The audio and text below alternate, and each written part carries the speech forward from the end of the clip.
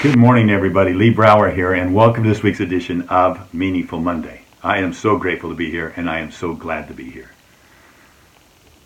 Thank you to everyone that supported us and was rooting for us and praying for us on last week's Rim to Rim in the Grand Canyon. What an amazing event. First, I have to say thank you to our team, to Dave and Lori, for their support, handling the logistics, especially Dave and all the work he's done for the last 8 and 9 months to make sure this happens successfully. And then to the 6 hikers that sacrificed their time and energy and training to make it sure that this was a successful trip. To each one of you, to Brian, to Dan, to Tracy, to Jeff, to Scott, to Tom, thank you very much. Last week we talked about having courage to be kind. Brian showed that on our most recent trip. On the last section of the trip, we wouldn't have known about it because he was ahead of us all, and he saw somebody really struggling getting up the mountain, and he didn't have any hiking sticks, which are extremely important. Those poles are extremely important to get navigating to go up steep hills and to protect your legs. And this young man was going to go up, sleep a little bit, and turn around and go back. And Brian looked at him and said, "Here, take my poles. Courage and kindness. Take my poles." When they got to the top, he'd had time to go get a little pizza, and he's sitting with Lori, and the hiker comes up and comes over to give him the poles back. He said, "No, you need them more than I do. You're planning on going back down tomorrow morning. You just keep them." He says, "Well, can I send them to you?" "No, it's more important than you have it. And by the way, would you like a piece of pizza?" And the guy said, "I would die for pizza." Brian said it was almost tougher to give him the pizza than it was to give him the poles. But that just shows you kindness and courage. Now look at our most recent presidential elections. I can't help not say something about this.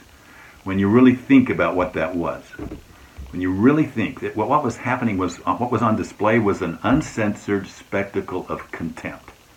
It was an outpouring of incivility that predates the current administration and surely will outlive it if nothing changes in the hearts of the Americans now.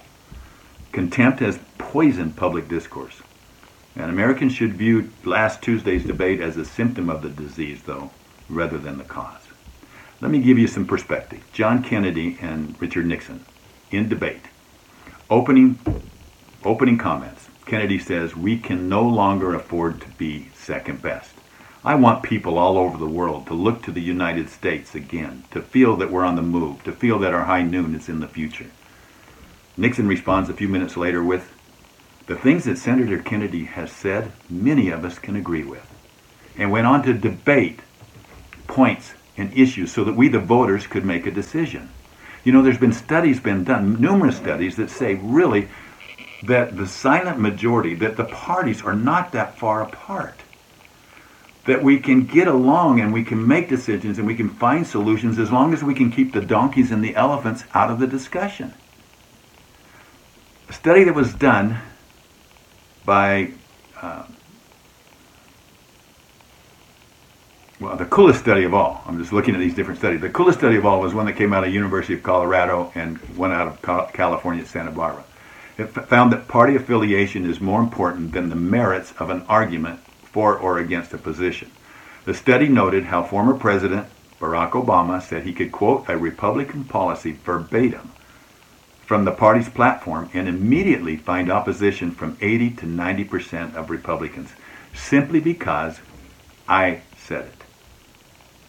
But Tuesday's debate was far more of a red team versus blue team pep rally than a presentation of ideas that could be carefully evaluated by us, the voters.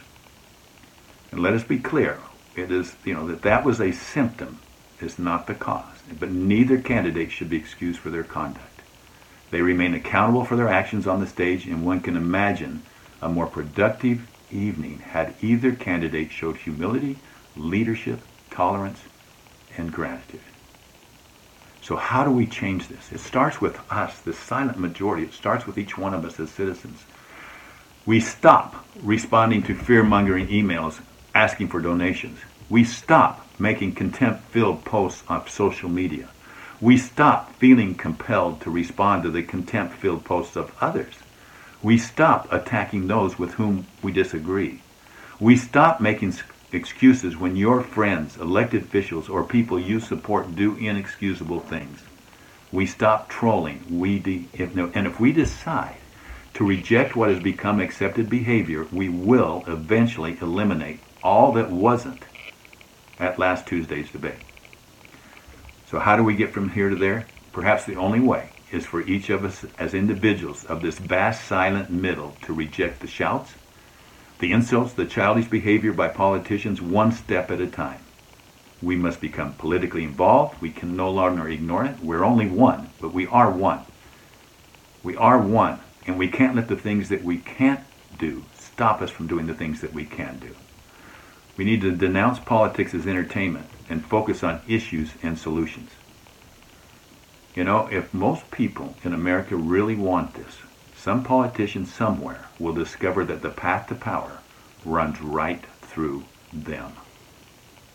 It only takes a moment of conviction to stand up to hate, contempt, but the consequences will ring out for years.